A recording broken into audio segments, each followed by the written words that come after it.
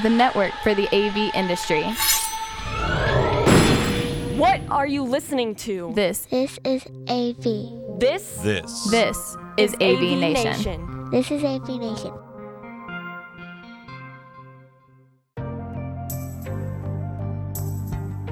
Welcome back to the AV profession. I am your host, Taylor Ryan Moore, and with me today is another very special episode. Erin, why don't you go ahead and introduce yourself? Yes, hi. I am Erin Marmoran from Johns Hopkins University. I'm the IT manager for classroom technology on the Homewood campus, and I'm also the HETMA vice chair and the host of the EdTech podcast. Cannot forget about that. We can't. We always got to promo each other's podcasts. That's why I said it's a special episode. It's another one of the podcast hosts joining on another podcast of our own. This is fun. It's merging the two worlds, as I like to say. So off the bat, I love a good icebreaker question. And as we are recording, it is Halloween. So I have to ask, in your holiday history, what has been your favorite costume you've ever dressed up as? Or what is your favorite costume you've seen someone dressed up as? That's a tough one because I love Halloween and I always loved dressing up. And then once I had my son, I loved dressing him up. So I've done a lot of really cool costumes for him over the last few years. I've done Foxy the Pirate Fox from Five Nights at Freddy's. And it even had a glowing eye. Super cool. Oh, that is very cool. And I also did a paper mache head for a Fortnite character. It was the pink bear. Why is the name escaping me right now? I wish I knew any of the characters' names from Fortnite. Otherwise, I'd help you. But I know what you're talking about. The bear, yeah. So, and of course, it'll come to me right when I fall asleep tonight. But yeah, those are some of the most awesome things I did. Or Roblox mask I did. Ooh. That one was really cool too. Now that'd be fun. Honestly, that seems pretty fun because they're all blocky and whatnot. So you got to translate that to real life. Yeah. Ooh. I feel like in my long history of dressing up in costumes, I think there's two. I dressed up as Frankenstein this year for Halloween. So if you haven't seen it on my socials at __ Taylor Moore on Twitter, don't forget to follow. I dressed up as Frankenstein. And then my senior year of college, I dressed up as Arthur. Oh. So I had the sweater and then the ears and the shoes. And I was like, this is the best costume. It's very easy. I got this lion's mane, but it had the ears. So I cut off the main part and just had the ears. And I was like, this is the best costume I've ever worn. 10 out of 10. I love it. That's adorable. Oh, I wish we could stick on the spooky themes for our entire episode, but we got to talk about our other favorite love and activity, and that is AV. And so as I try to ask everyone on our podcast sort of your origin stories before getting into AV, I want to ask you, before you got into this industry and stayed here for a while, what was your interest beforehand? Were you going to college and you were like, I'm going to do AV, is it going to be technology related? What's your pre-AV history? So, yeah, my pre-AV history was essentially I was going to college for biomedical computing. And then, so as I needed a work-study job. And so I ended up getting my work-study job with the AV department because it wasn't food service. That was my one requirement. I was like, right. I need something. Don't want to do food service since I had... That's very fair. I'd been a bus girl for, a summer part-time job and no thanks. So the AV department was like, sure. You watch television, you can turn stuff on and off, right? And I'm like, yeah, sure. Sounds good. I think they essentially were like, we just want a girl to work with us since they really didn't have any in the department. So I was like, really? All right, this is cool. And eventually through my college program, I realized I don't really like programming. So I changed my major to illustration, which complete and opposite end of the spectrum. But what stayed constant was my work study job.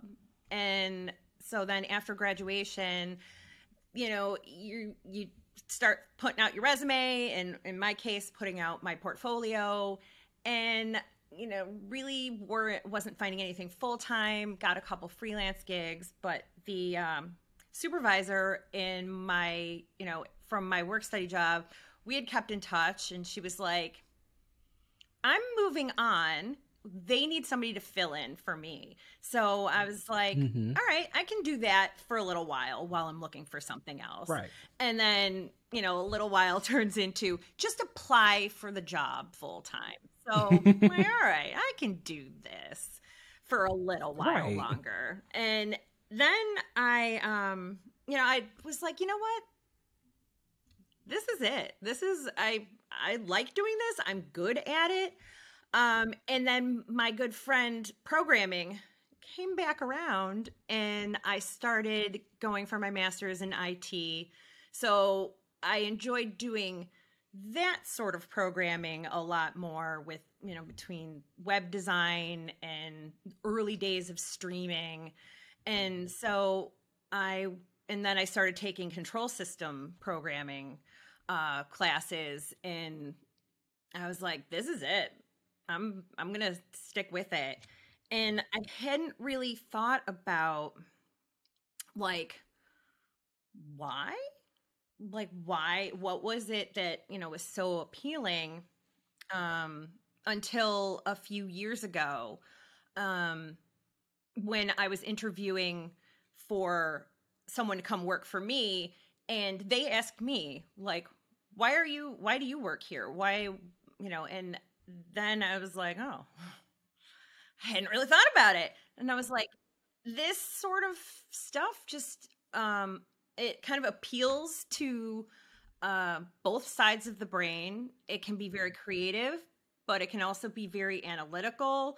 It's, ones and zeros, especially now that things are very digital. So it's a 1 or a 0. It's on or it's off.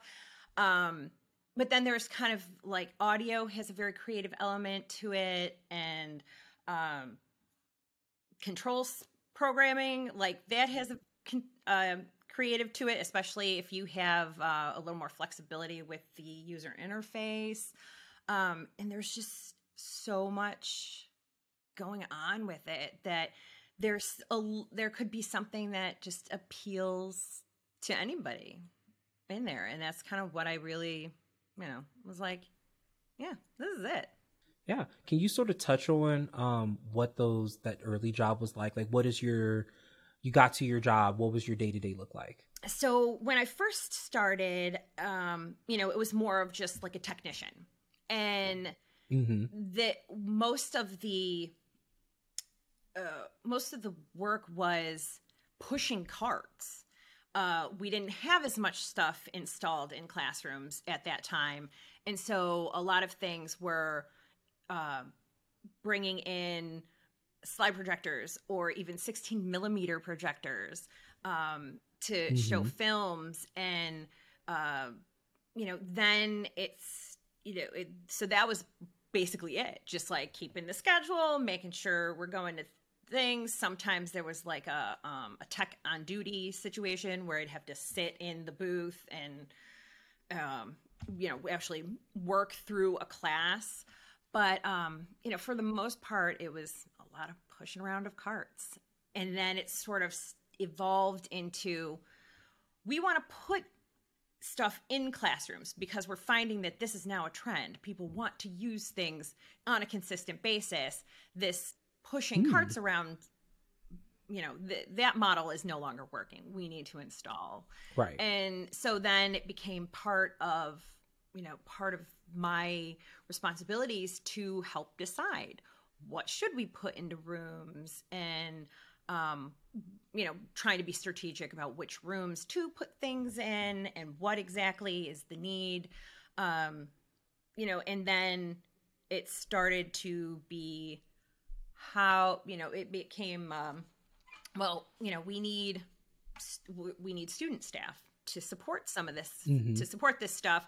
Right. And so the student staff started growing. And so, I started to supervise them. And then it sort of evolved into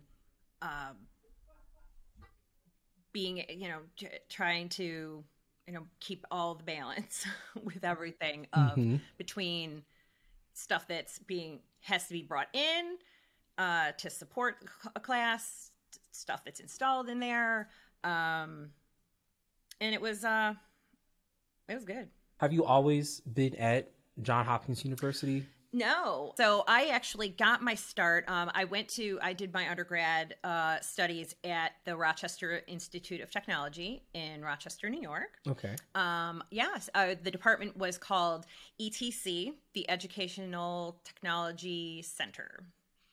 And so it was like tucked away in the basement of the library, and it was paired up with the Media Resource Center. So when I came to Johns Hopkins,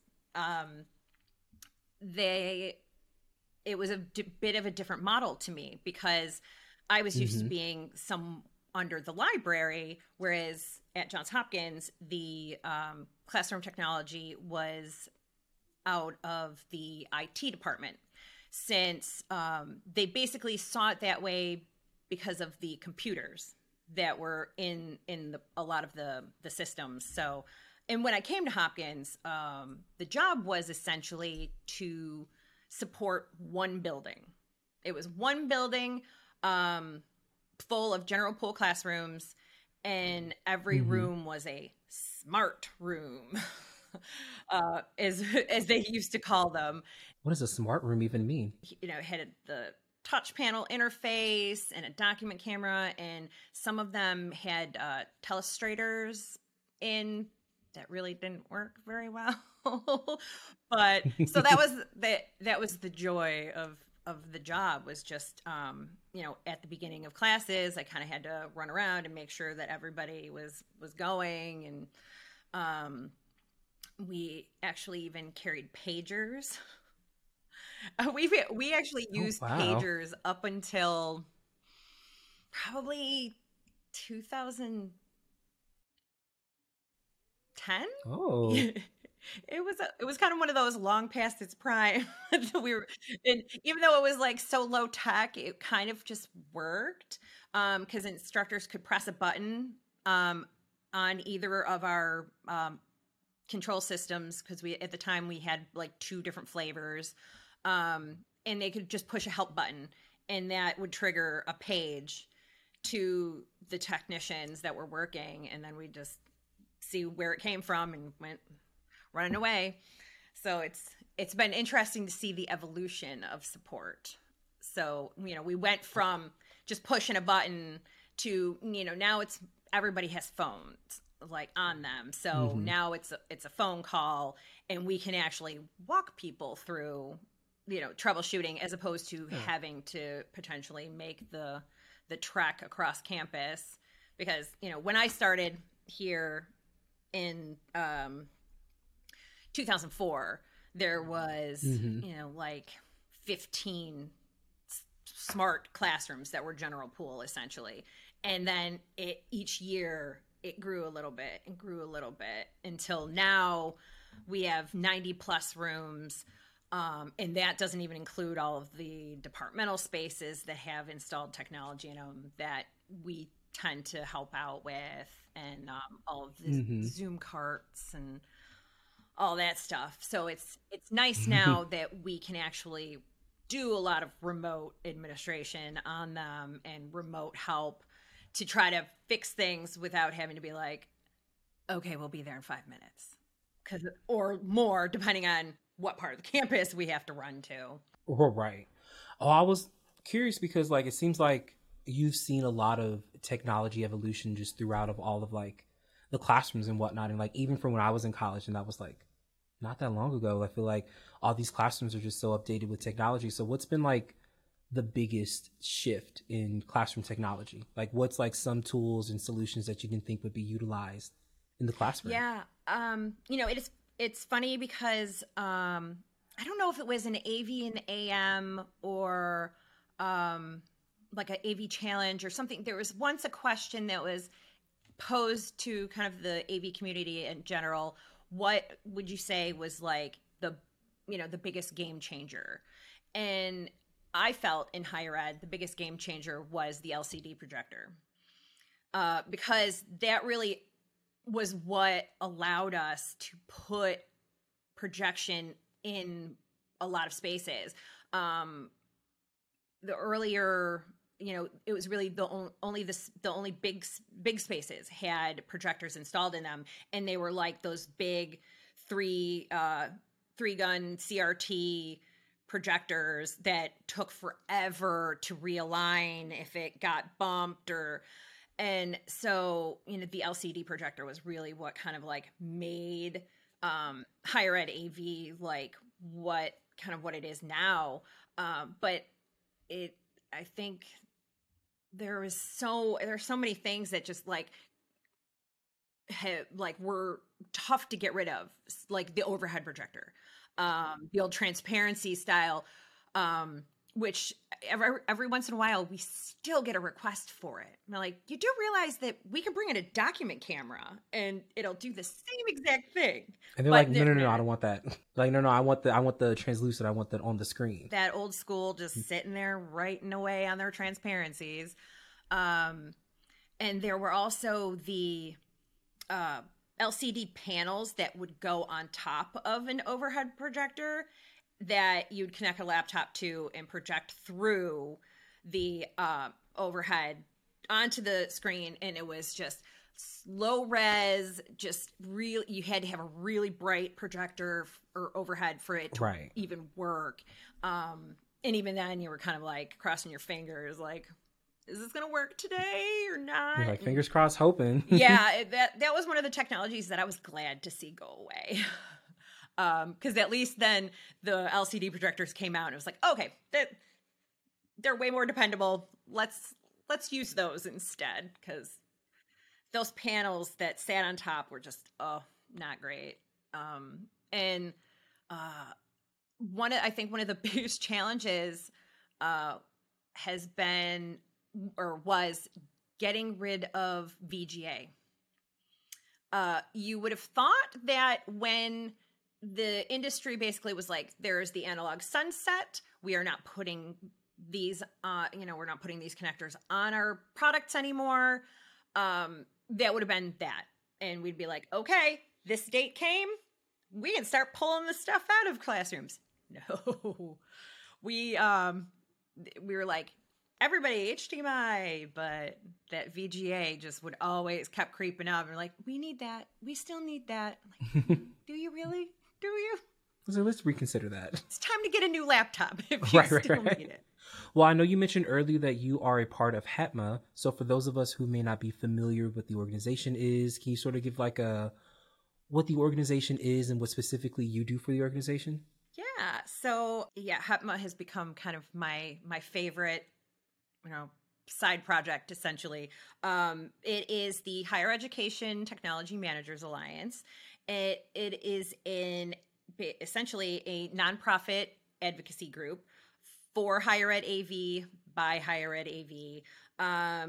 We strive to provide education opportunities and networking ops, and so that we can empower our membership to kind of grow our influence in the industry.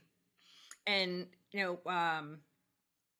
we have had a lot of members who, through their involvement with HETMA, kind of have the tools to improve their professional situation. So they've gotten promotions, where they work, or they've ended up going for, a higher level job at a different university. And it really seems to be paying off pretty well. And, we got, so my current role is as the vice chair. I had, when HETMA had their first elections for the board and chairs, I was elected the 2-year at-large member for the executive board. And then this past June at Infocom, I was then moved into the vice chair role, which was super exciting. Super exciting. Congratulations. Thank you. Yeah. And so it's been great in that I can kind of, because it's a relatively new organization, right. I've been fortunate enough that I can kind of really pick and choose sort of where I can help and where I can have the most impact. And so in the beginning, I was on every committee. Right. Everything that we were doing, I wanted to be part of. I wanted to help out with the conferences and the membership, and especially the DEI committee. That was when we were really starting to build up the PRISM Scholarship. And so now I've kind of tried to take a step back and be like, okay, a little, being part of everything is probably not beneficial to anybody. So I'm trying to concentrate a little bit more on the specific initiatives that, that could use, that really needs my attention more. So, of course, I was definitely the DEI initiatives, one of my, favorite and important parts. But recently we announced a partnership with SAVE, which is sustainability in AV. And,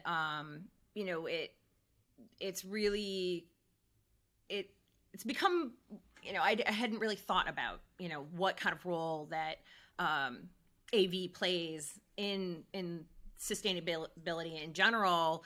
And so it's been really eye-opening to kind of become partners with SAVE so that we can, higher ed really, especially, in higher ed in general, can really make an impact in sustainability efforts, just purely in education and kind of getting the word out.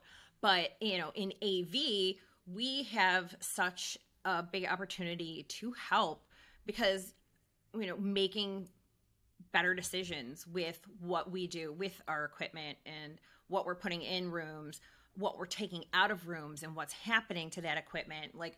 We can pay lip service to the that initiative and be like, oh yeah, we're e-cycling or we're doing this or that. But, it's important to kind of just get the word out and that there are options out there. And one of SAVE's initiatives is Second Life. And so what they are trying to do is then work with organizations to collect AV equipment and find a second home for it, essentially, so that a lot of the equipment we take out of classrooms is still perfectly usable. But so it'd be nice to have a mechanism that we can let the equipment live longer and have another purpose and, save some space in the landfill.